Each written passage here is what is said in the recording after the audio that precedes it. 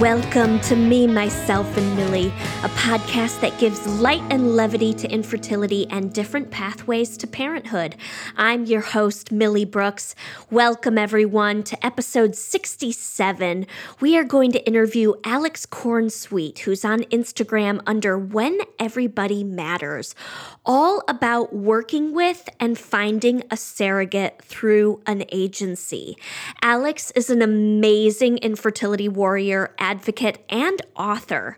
Her new book titled How to Help Friends and Family Through Infertility is out. We recorded the episode back in November of 2020, but since it's January 2021, the book is available for purchase and you can officially get your own copy. Mostly our convo is about her journey with using a surrogate, but we also chit-chat about her book. So stay tuned.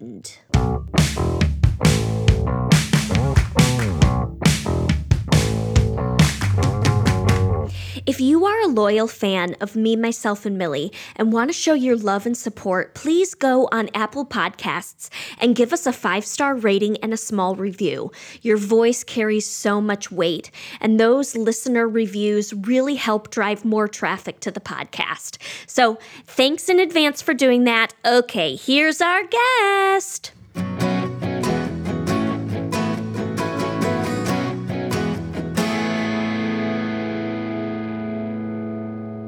Alex, it's so wonderful to virtually meet you and have a chit chat with you. How are you?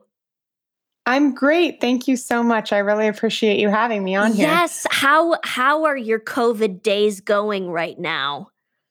They are good overall. We are still staying safe and not really seeing anyone or going anywhere. But just trying to fill our days at home overall. How about you? Yes, we are just trying to keep ourselves busy in this small little box of a house that we have.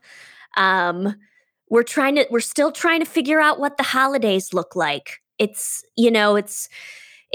like we're very fortunate to live in California, so we can do a lot of outdoor gatherings still.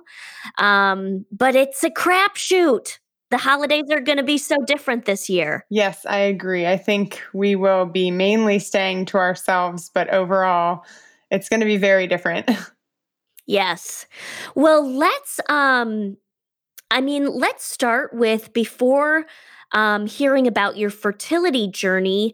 Tell us who you are, where you live, and what you do outside of being an amazing infertility advocate. Well, thank you so much for saying that. I'm really excited. So I live in Southern California, and my husband and we've actually lived in California, Massachusetts, Washington. We actually lived in Hong Kong for a summer as well. But Southern California has always been home. We're both from here. We went to high school here. We're high school sweethearts. And so this has always been our home. My daily life is basically just being a mom to our son. We have a son that's from IVF in 2016, who was born in 2017. And so I was working part-time until COVID started, but now I'm just home 24/7. My background is in pastry and baking, so I do that at home a lot for fun. But otherwise, just taking care of my son and trying to fill his days while we can't really go anywhere. Yes. Well, give us a snapshot of your journey. Yeah, so it's a long story, so I'll just do the short version. But we started trying in 2015. So we got married in 2012, started trying in 2015. And after about 6 months, I knew something was off. So we basically got into the fertility clinic as soon as we could. And I found out that my fallopian tubes are blocked. And so we were told that IVF was our only option if we wanted to have a biological child. We were really lucky, and our first round of IVF worked and gave us our son in 2017. We did know that it might not be so easy the second time around. And so when he was about 7 or 8 months old, we decided to start seeing a fertility clinic again. We didn't really know how long it was going to end up being and how hard that would be. Over the past 3 years, we've seen 3 more fertility doctors. I've had multiple surgeries to correct issues. And then in that time, we've had 2 cycles canceled due to thin lining. We've had 2 failed transfers, and then we've had 2 miscarriages as well. And after all of that loss and hardship, we were finally told that surrogacy was our only option if we wanted to have another biological child, because we had embryos, which we're very grateful for. And so about a year ago, we matched with our surrogate, and now our second boy is due in 8 weeks. Oh my gosh. We're Wow. very excited. We just yesterday was 32 weeks. So we're very, very excited and Wow. anxious to have him in our arms. What led you to use a surrogacy agency instead of going the private family friend route?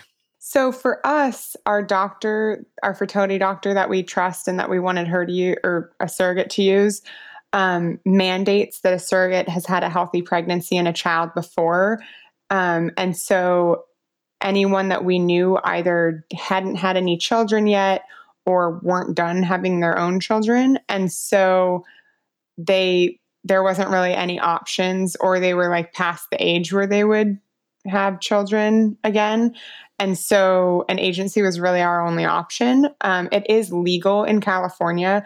And so the route was a lot easier for us than it might be if you're in another state or country, because I know it's a lot harder to do other places.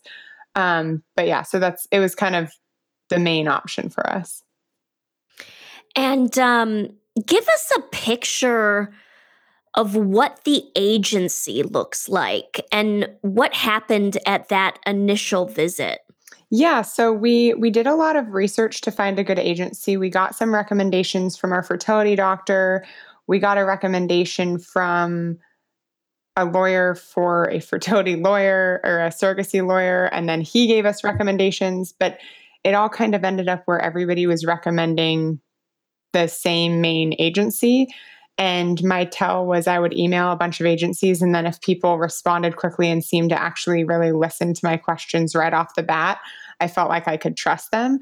And so our initial meeting was in person with the owner of the surrogacy agency. Luckily, we could actually go in person at that time. It was a year ago, and she works out of her house, and it's about 20 minutes away from us. So we got lucky with that. But the meeting was about 2 hours long. So it was a really long, very in-depth meeting. And she basically just went over how the entire journey would look like from start to finish. And it just gave us a lot of peace of mind of, okay, this will help us figure out what we want to do. And so we actually met with her a few months before we actually decided to go with surrogacy. But it was just very helpful because she walked us through everything that we could expect, which was great. And wow, 2 hours. Yeah. That must have been a doozy of a meeting. What types of things were covered in Yeah. that meeting? So by the end, we were definitely we were kind of overwhelmed and ready to go. But she just covered every single thing, talked about that we would have to sign up with them first, how long it would take to match, which they say is about 3 to 6 months usually just to match with a surrogate.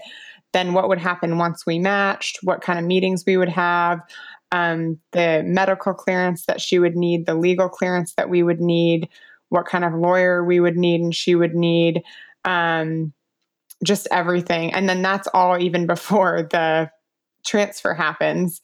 So then she talked about what the transfer would look like, what the pregnancy would look like, what the birth would look like, and afterwards. And honestly, it ended up being pretty different because COVID has impacted a lot of it. But overall, it was just really helpful to hear what to expect from start to finish. And what happened after that meeting? So we had that meeting with her in May of now my years are all getting mixed up, 2019. And we decided to do one last transfer with me in August of 2019 or September of 2019. Unfortunately, that ended in our second miscarriage. And at that point, we had decided there was no way my body was going to do this again. And we really needed to move on to surrogacy. So we had actually prepared everything we needed in case we needed to go that route, because in infertility, you always kind of have to be ready for bad outcomes, as sad as that sounds. And so we were prepared for it. And so we just signed up because we knew it could take 3 to 6 months to match. We actually got matched with our surrogate in 3 weeks, which is super fast. And so that also made us just feel like this had to be the right decision and the right path. 3 weeks. Wow. Yeah. That was a hot match. Yeah. So we were very grateful for that. So they said there wasn't a lot of intended parents, which are what we are called, and there were more surrogates. So they were able to match us much more quickly than normal. And how would you describe your relationship with your surrogate? So our surrogate is, I think you have to be a wonderful person to do something like that for other people. She's an incredible person. I think when we started it, part of the matching is you say what type of relationship you hope to have. And we both wanted to be close and get to know each other.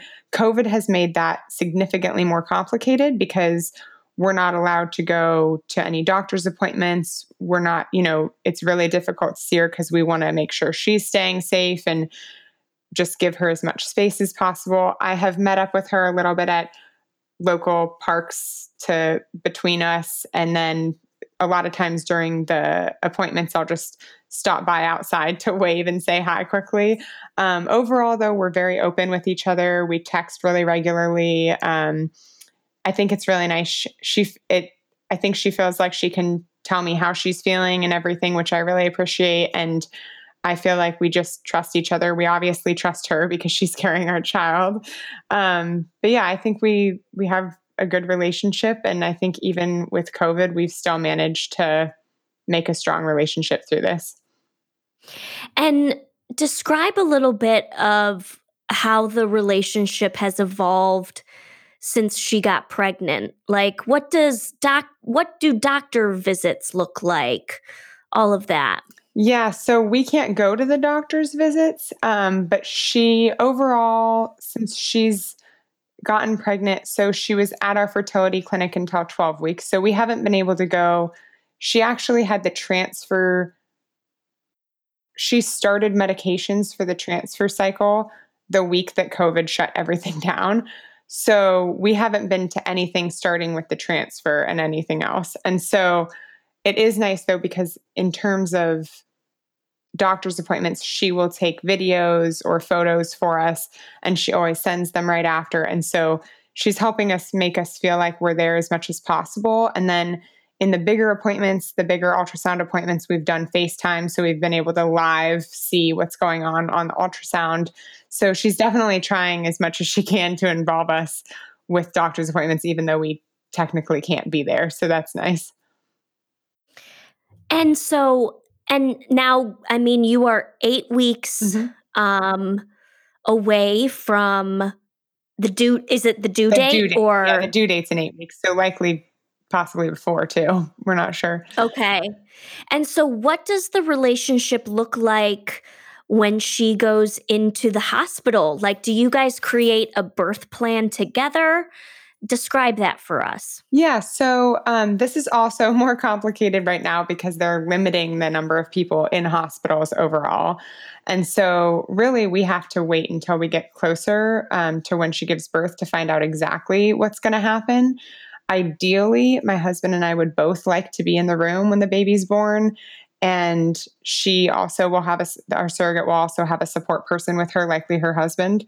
But we really don't know. Right now, they said that our surrogate will have a support person, and then we will have one of us allowed in the delivery room. And I think that's just to limit the people in there just for health code restrictions right now.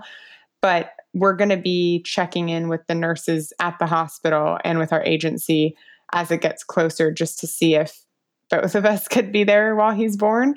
I think if for some reason we both can't be in the delivery room, we're going to a hospital that's very surrogacy friendly on purpose. And so they will likely have her recover in one room and then have me move in to a recovery room with the baby. And then my husband would be able to meet me there. So he should still be able to come to the hospital right after the baby's born, even if he can't technically be in the delivery room. But again, I think we're going to find out more as it gets closer. I think my plan is to call in the beginning of December when she's about 36 weeks to figure out what the plan will be. Yeah, I'd be calling them every day. Yeah. Like, well, please give me a play-by-play Yeah. of like the protocols today. Yeah, I think because everything, as we know, just COVID rules have changed so much and they loosen up and then they have to tighten them again. And so I think that we figured we aren't going to stress ourselves out too much about it until we get closer where we might get a realistic answer. So I think we're planning on calling when it's within the window that's he could realistically be born and then find out what the plan is. So, yeah. And it's a little boy? Yeah, we know it's a boy. Yeah. So question about some of the nitty-gritty details here. In terms of like a birth plan, which we all know eventually just goes out the window. But it's nice to have a plan. Like, how much of that gets decided between the two of you, or do you just yield to whatever she wants to do?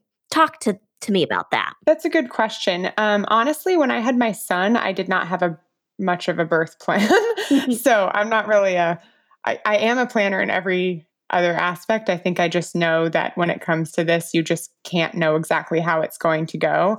Overall, we yield to her. She has two daughters and she was able to have them vaginally, like naturally. And so not having so she's never had to have a C-section. So ideally she would go into labor naturally and have him naturally. But I think that we just play it by ear. And if anything else has to happen when we're there, then just whatever to keep the baby safe and to keep her safe is, I think we both have decided that we'll just trust the doctor's decisions on that. But overall, it's definitely like, if for example, I needed a little bit of extra oxygen, if she needed that, like that's her decision because it's her body and it's her that's giving birth. And so really, I will be there to support her and to await the delivery, but those decisions will be hers. Got it. So you don't get kind of into the weeds about like, oh, I want it to be a natural birth. Like there's a lot of just, letting what needs to happen and letting her make that decision. Yeah, I'm not sure if every intended parents feel the same way. I think that we're able to have kind of a unique relationship because I was able to carry my first son myself. And so I know that I'm extremely lucky for that. And so I do know what pregnancy and birth feels like. And so she knows that I really do know what she's experiencing right now. And so I think that helps with our relationship as well. But overall, I one time she actually asked me if I used an epidural and I said yes. And she said, "Oh, thank God." Okay. She wanted to use one, but she wasn't sure if we were comfortable with it. But I would never tell her what to use or what not to use because I want her to have the most relaxing. That's impossible. But, I want her to be as relaxed and as comfortable as possible just so that the birth goes as smoothly as it can. Oh, I like as soon as you said that, I had a massive sigh of relief because I was like, oh, one, I'm glad you brought up the epidural conversation. And two, that's so lovely that you guys were both on the same page. Yes, it was very nice. And I just know, like, if she didn't want to have an epidural, that would be her choice. I personally recommend it, and she used it for her girl, so she'll definitely be using it again. But I think it's with everything like that, we're obviously not going to ask her to be in more pain than she needs to be unnecessarily. So it's already going to be something completely unique and new for her as well. And so, because she's never been a surrogate before. So that's, we just want her to be as comfortable as she can. What was the most surprising thing throughout the process of looking for a surrogate and then eventually working with one? So for me, I think overall, one of the most surprising aspects was how I felt at my fertility clinic and with my agency after we had matched and started using our surrogate, because I had originally, I had been the patient for so long that it felt very strange to all of a sudden just be more of a bystander, even though we were already still talking about our child. And obviously, the focus needs to be on the surrogate. I want it to be, but it's just very strange to go from being the patient to just being another person in the room and now not being in the room at all. And I talked to my husband about this, and he said that's how he's always felt. And so now I realize that my husband and I are actually really experiencing this pregnancy in the same way, which is very unique as well. Wow. Wow. And um, what was the most frustrating thing? I think in the very beginning, I got frustrated that it, when I was able to go to appointments, I had to get used to not being the patient. So I got frustrated about that because it was the same fertility doctor. And all of a sudden I was just another person in the room, which felt really weird to me because I thought I wanted him to acknowledge me a little bit more, even though it's really silly. But I kind of realized that obviously wasn't the focus anymore. And I was fine not being the patient. But yeah, it felt very strange because it's still our child. And then I think overall it's been frustrating to not be able to go to appointments at all, because at some point we thought that we were going to start going and then things tightened up again and then we couldn't go. So, I mean, really, at the end of the day, we've been waiting so long for this baby that we really just want to make sure he's healthy, and it's not, it would have been like icing on the cake to go to appointments, but it doesn't change how he's growing. So we're just grateful that he's doing well, and we just like getting all the videos and photos. Um, this is just fascinating. I mean, it makes so much sense to me because you do feel like all eyes are on you when you're at the fertility clinic. Yeah. And that's even it with my husband and I's situation where male factor infertility was our main diagnosis. Like it still was all eyes on me, you know? Yeah. So Yeah, because you're the one it's that they're trying to get pregnant. So, yes. yeah, it's like the only person they care about. So, Yes. And so there is an element of like, wow, you really got to understand firsthand what is like to be the partner. yeah, I mean, that's, I think, one of the most fascinating parts of this, because I didn't even realize that that's what was happening until I was basically complaining to my husband that I thought it was so weird that I was a bystander. And he was like, "Welcome to my life." And so I just thought, wow, I didn't know that that's how you felt the whole time. But he didn't seem to mind it. But it's like, no matter what was happening, he was always the one that was just standing there. And, it was just, it's really interesting to be experiencing this 100% with him in the same way, and then giving me a better understanding of how he's experienced so much of the journey as well. Yeah. Yeah. Now, now, can you kind of paint a picture for us of what you anticipate to happen after the birth? Like, is there a separate plan for that? Like, does the surrogate give you breast milk? Like, is there any bonding? Yeah, paint a picture for us. Yeah. So with that, I a lot of it is, I mean, neither of us have ever been through this before, her or I, and so it'll all be a little new. But basically, the expectation is that when the baby's born, we would I would take him directly, and then think that she would be taken into a separate recovery room with her husband. And then I would be taken into one with my husband so that we can bond with the baby. I think some people do ask the surrogate to pump.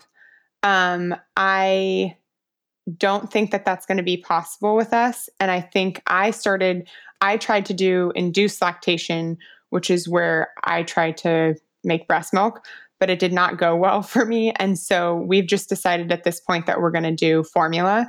And so we don't want to overcomplicate everything. And we've kind of looked at all our options and talked to our pediatrician and everything. So on that route, we'll just be giving him formula from the very beginning. But in terms of our relationship with the surrogate, I think from the very beginning, we've just kind of talked to her and her husband about just how we're just going to play it by ear because nobody really knows exactly how they're going to feel right after. I think that we will definitely stay in touch at a very minimum of, cards and like updates of how the family is, because I know they like to see the baby growing up and we like to see how they're doing. And so I think at the very bare minimum, that would be a relationship. But I also know that for her, I think she's getting to the point where she's really ready to just be back with her family and be in her own world completely with her kids. And so I totally understand that as well. And so I think, again, it's just playing it by ear because we don't know exactly how everyone will feel after the birth. But that's kind of the plan for now. I have never heard of induced lactation. Yeah, I hadn't until I started this process. Can you speak to that for a second? Yeah, so basically induced lactation is where you are inducing lactation. So you are trying to breastfeed when you aren't the one that gave birth. So the people that it's recommended for are people having children through surrogacy or adoption because you're not the one actually giving birth to the child.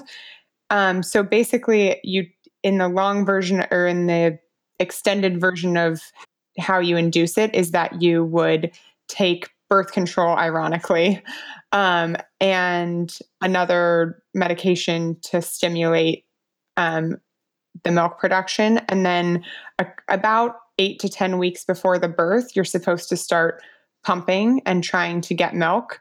But you're pumping when there is no milk yet. So it is extremely painful. And I think that it really works for some people. I think that some people get more than others. It's not guaranteed to work. I was getting basically nothing. And it was just way too much. And I was just in pain and frustrated with it. And we got to the point where I didn't want to spend all of the time leading up to the baby trying to make milk. And then I didn't want to spend all of my energy when he was here on trying to make milk. And I just wanted to spend the energy on him and our older son.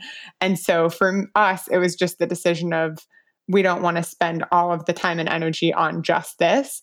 But I think for some people, they fall into a rhythm where it does work for them.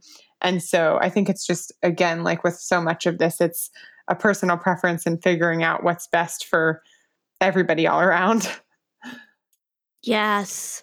Wow. You're blowing my mind. I'm learning so much. This Glad. is fabulous. Anything you wish you knew before starting all of this? I think overall, I just think knowing that it's an emotionally tolling journey. It's just there's a lot like once you're expecting via surrogacy, you don't want to have any negative emotions anymore because you feel like you should just be happy because it's happening. But then on another note, it's like, there's always both sides of emotions. So I think just allowing yourself to feel however you feel and just knowing that that's normal. The main thing I also really didn't know is that I really thought it was just going to work the first time because I figured if it's a surrogate, then she's really, she's had natural pregnancy. She's had no issues. So I didn't expect any failed transfers, even though they told us that it was possible. I just kind of refused to believe that failed transfers were possible. But the first time we did a transfer with her, it didn't work. And so we did end up doing 2 transfers, which thankfully it worked the second time. And we're extremely grateful for that. But I think just once you get to this point, you think, it has to work the first time because you think, it seems like magic, but they did warn us that it can take 2 or 3 times sometimes. But I think, I just kind of refuse to believe that. You just kind of blocked that out. Yeah. I mean, knowing that information, it doesn't give you a lot of, enthusiasm to move forward. So you probably did the right thing to just block that out. I think that's what it was. I think we were like, well, we've had failed transfers. So having someone do it with us that has had natural pregnancies and gets pregnant super easily on their own, of course it has to work with them, And it's just like, it shows transfers are never guaranteed. But I think that overall we were just very grateful that when the transfer didn't work, that she was willing to try again and we were willing to try again. And obviously we're extremely happy that happened because now we're having our baby. And I think at the end of the day, we just kept telling ourselves that like this particular child was the one we were meant to have. So it all just kind of happened so that we could have him. And I think obviously that's easier to say once you're having the baby. But so I think that's just knowing that and then realizing that it could still work out after was nice and so grateful that it did. Do you have any advice for anybody that's maybe listening today and thinking about surrogacy? Overall, I would say that from the beginning, you just want to be able to emotionally, you want to be able to really process what you're moving into. Because most people that do surrogacy, it's kind of the last stop. It's not, they've tried everything else before they've moved on to surrogacy. And I know that's not the case for everyone, but that is the case for a lot of people. And so I think just like I had to really process emotionally that I was not going to carry a child again and really move through that. And I think that's why for my husband and I, we needed to try one more time on me before we were really ready. And just having kind of a game plan of like knowing that you really are ready to do it. And then with that, giving yourself the time to do the research, to find the right agency or the right match for you, to find the right lawyer. Because it's really overwhelming in the beginning because you thought, oh God, I've been waiting years for this child already. I don't want to wait longer. But then just, I think as hard as it is, much easier said than done, just having the patience to kind of move through it in the time that it takes, because it's not going to necessarily go at your speed. And there's a lot of things where even when you match, you hurry up, but then you have to wait for her cycle, for her to go to the doctor. And then you have to wait for all the forms to get done. And then you have to wait for the doctors to have an opening to see her, so there's a lot of things out of your control. So just kind of processing that as well. Do you have any, like, I just imagine, like pregnancy itself, there is so, like, I was telling my friend the other day, I was like, all I can do is not smoke and drink. That's all I can do. Like, that's all I feel I can do. Yeah. And it just seems like you really have to surrender in this situation. Like, what is it like just giving up complete control? Yeah, I think that's something that was definitely one of the biggest discussions that my husband and I had before we decided to go move on with surrogacy, because at the end of the day, we knew that was our best chance for another healthy child. And that's really what pushed us to go through with it. But the lack of control is huge. And infertility, there's already such a huge lack of control. And I think having experienced a lot of lack of control with our infertility journey up to this point kind of eased us into it, if that makes sense. Like before we started trying to have kids, we had full control over our lives. And then once we started trying to have kids, we slowly lost more and more control as we started to try to build our family, because we couldn't control how the outcomes of the fertility was going to go.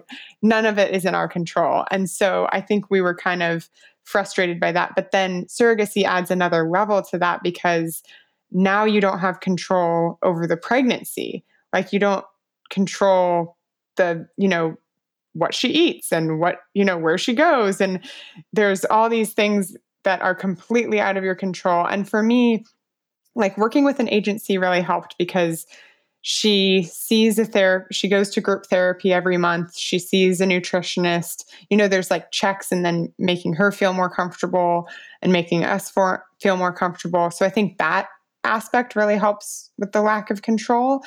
But also I honestly, there's just certain things that I choose not to think about a lot, because I know that I can't know everything, and I know that I can't control it.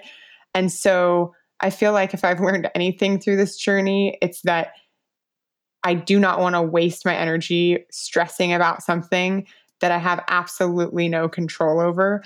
And that took a lot of accepting it and talking through it with my husband. We've had to talk through everything, but I think just really focusing on the positive aspects and focusing on the fact that we're finally having a child and we're so grateful that it finally is happening, and not focusing on any of the lack of control aspects is kind of where we've come to with this.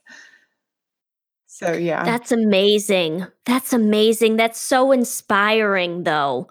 Like what's the point of knowing everything? What's the point of knowing the brand of prenatals that she's taking? Yeah, I mean, that part, like, I just have to trust that she wanted to do this for another family, and the surrogacy agency is very careful with how they select the women that are their surrogates.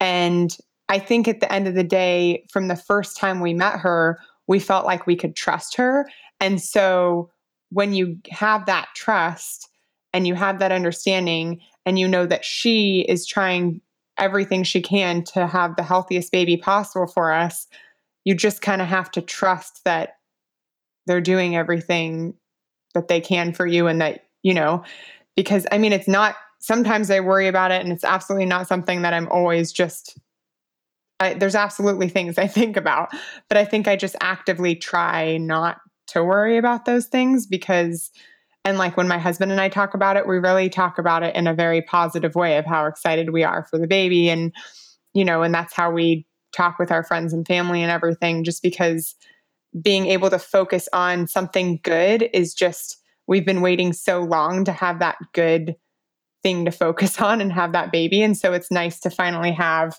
a positive and a light, Absolutely. What makes your blood boil about infertility? So overall, I think I get incredibly frustrated when people don't know what to say to someone going through infertility and loss. And I do really give people the benefit of the doubt, and I try to, because I know that when whatever people say in response or do, usually they're coming from a good place and they're well-intentioned. But I just feel like this is spoken about a lot in the infertility community, where there's just certain things that get repeated again and again and again, like, anything that starts with just, or anything that starts with at least, or, there's all these things that people are, well, why don't you just try again? Or there's just all these offhand comments that I think that sometimes I just hope that people start to really listen and hear what they need. And this actually bothers me so much that I decided to write a book about it. And so I was trying to find something that existed on it, and I just couldn't. And so I wanted to do it myself. But the book is actually coming out in a few weeks. And it's actually called How to Help Friends and Family Through Infertility. And so it's aimed at people who want to offer support but don't know how. And I feel like there's a lot of support and books out there for the people going through infertility themselves. But sometimes when people are the support system. They really don't know what to do. They don't know what to say. They feel like they're in the dark and they don't want to do the wrong thing. And it can feel impossible to know what to say and how to act if you haven't experienced something yourself. And so I feel like because I'm coming from the perspective of someone who has experienced it and is experiencing it, I'm hoping that I can help people know better how to offer that support. Wow, congratulations on a massive achievement like that. Thank you. I am very excited about it. I've been working on it for a while. I've been thinking about it for a long time and just kind of jotting down notes, but then it kind of became my COVID project because I was at home. And so it just kind of became something that I really focused in on doing more, being at home. It's going to help so many people. Thank you. I really hope it does. That's why I did it. I really genuinely hope it does. Because people do want to be helpful. Yeah. Like that's the thing that I do believe is that people genuinely want to say the right thing, you know? Yeah, And I agree. and we've just been so conditioned to say the wrong thing, you know? Or say things that are just so unhelpful that the person doesn't need to, that doesn't help the person's situation. Right. And that's I think that's part of why I wrote it and part of the things that I included in it. I think that there's some phrases and some things that people say that they do not realize are hurtful. They think that they are helping and they think that they are giving good advice or good suggestions. And I totally understand why they think that it sounds good, but then giving them the perspective of, but this is actually how it comes off. And, saying things to people like, oh, well, why don't you just try again? Or, any of those comments, or even generally like offering advice to someone who definitely has already looked into all the options themselves. Like, we're not really looking for the advice. I think sometimes people feel like to support someone, they need to give advice or give suggestions when really we just usually want to know that they're there for us. And so I think the book overall just covers, ideas of what not to say, how to say things differently, things that are triggering. I also have a large section at the back of it that talks about the nitty gritty of infertility and just about, what different diagnoses there are and what the possible outcomes of the treatments are and just different things like that, so that they don't have to, friends and family don't necessarily have to ask their loved ones for all that information, and they can find it somewhere else themselves. Because I know that when you're going through infertility, you don't really want to repeat things over and over again when you're dealing with it in your life all the time anyway. So that's why I just hope that people can gain a better understanding about infertility as a whole, and then also just how to support people. I love that. Because I think it's hard to become everybody's educator about it. Yeah. And Exactly. That was one thing that really exhausted me with talking to my family, especially. Like, we're clearly speaking with a different vocabulary here when we're talking about infertility, and they could not keep up. They were just like, what? What's a baseline? Yeah. I don't know a baseline, Yeah. Well, and that's it. And I think that also it's like sometimes you want to talk about it, and then sometimes you just don't want to talk about it because it's all you're talking about all the time. And I mean, we got to the point where we're like, can we please talk about something else for a while? Just like talk about, I remember I went to last fall after we had our second miscarriage. I went to visit my grandma in New York, and none of my New York family, my dad's side of the family, knew really anything about what we had been going through or what we had experienced. And I sat at a kitchen table with them and had normal conversations, and we didn't talk about infertility at all. And it was just so refreshing to be around a group of people that weren't asking me any questions. And so I think that's kind of why I wanted to write it too, just to kind of help people steer the conversation into other things sometimes, because that's really not what people want to talk about. And some people don't feel comfortable talking about it at all, which is perfectly okay. And so, but then the family member then gets the information they need to know more and to feel they can offer support without kind of bothering the person that's going through it. Oh, I love it. Thank you. I'm going to have to buy 20 copies. That's what everybody's getting for Christmas. Wonderful. Yeah, see, that's actually why I'm coming out with it now, is because I figured like the holidays are so hard for people. And so I wanted to come out with it right before Thanksgiving. And even though the holidays are going to look different this year, you still have to answer those questions around the holidays. And so to give people the opportunity to learn how to offer support when support is strongly needed, when it's a really hard time of year for people, is why I also wanted to release it now. Love it. Thank you. Well, how can people buy the book, find you, and connect with you? Yes. So the best way to find and connect with me is definitely through Instagram, the When Everybody Matters. And I answer all the direct messages that I get as soon as I can. I can't always get to them all right away, but I do respond to everyone. I love connecting with people there individually as well. Email is also a really great way to connect with me. That link is also on my Instagram page. I also have a website for more resources and information just in general. And that is easily clickable through my Instagram as well. I think everything kind of home base is at Instagram. And then for my book, I am going to be releasing it in ebook format and printed format, definitely on Amazon and hopefully a few other places, but mainly on Amazon.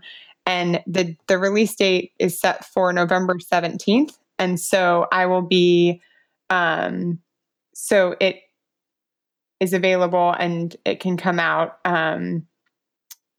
just going to Amazon. I'll have a link for it in my Instagram bio as well. Like I said, everything is kind of a home base there. Got it. So yeah, so there's a link to it on Amazon or on Instagram as well. But also it's really easily searchable. I think if you search my name on Amazon, it comes up. So wonderful. Yeah. Alex, this has been so fabulous. I learned so much. Thank you so much for sharing your experience with us. Thank you so much. I really, really appreciated doing this with you, and I love talking to you about it. So thank you. Yeah, we'll be in touch. Go get Alex's book. Yes, thank you. Yeah. Yeah. Go to Amazon, search my name. Yes, and the title is How to Help Friends and Family Going Through Infertility. Correct. And Loss. Got it. Yeah, just going through infertility. Awesome. Awesome. Thanks so much, Alex. We'll be in touch. Thanks for listening to this week's episode of Me, Myself, and Millie. Follow us on Instagram at Me, Myself, Millie for more podcast updates. If you enjoyed the show, please like and subscribe and share on social media. A special thanks to my husband, Rowan Brooks, for technical support, and Cal Reichenbach, who did all the music you heard in this episode. You can check him out at calzonemusic.com. Thanks, cutie bombs, and see you next week.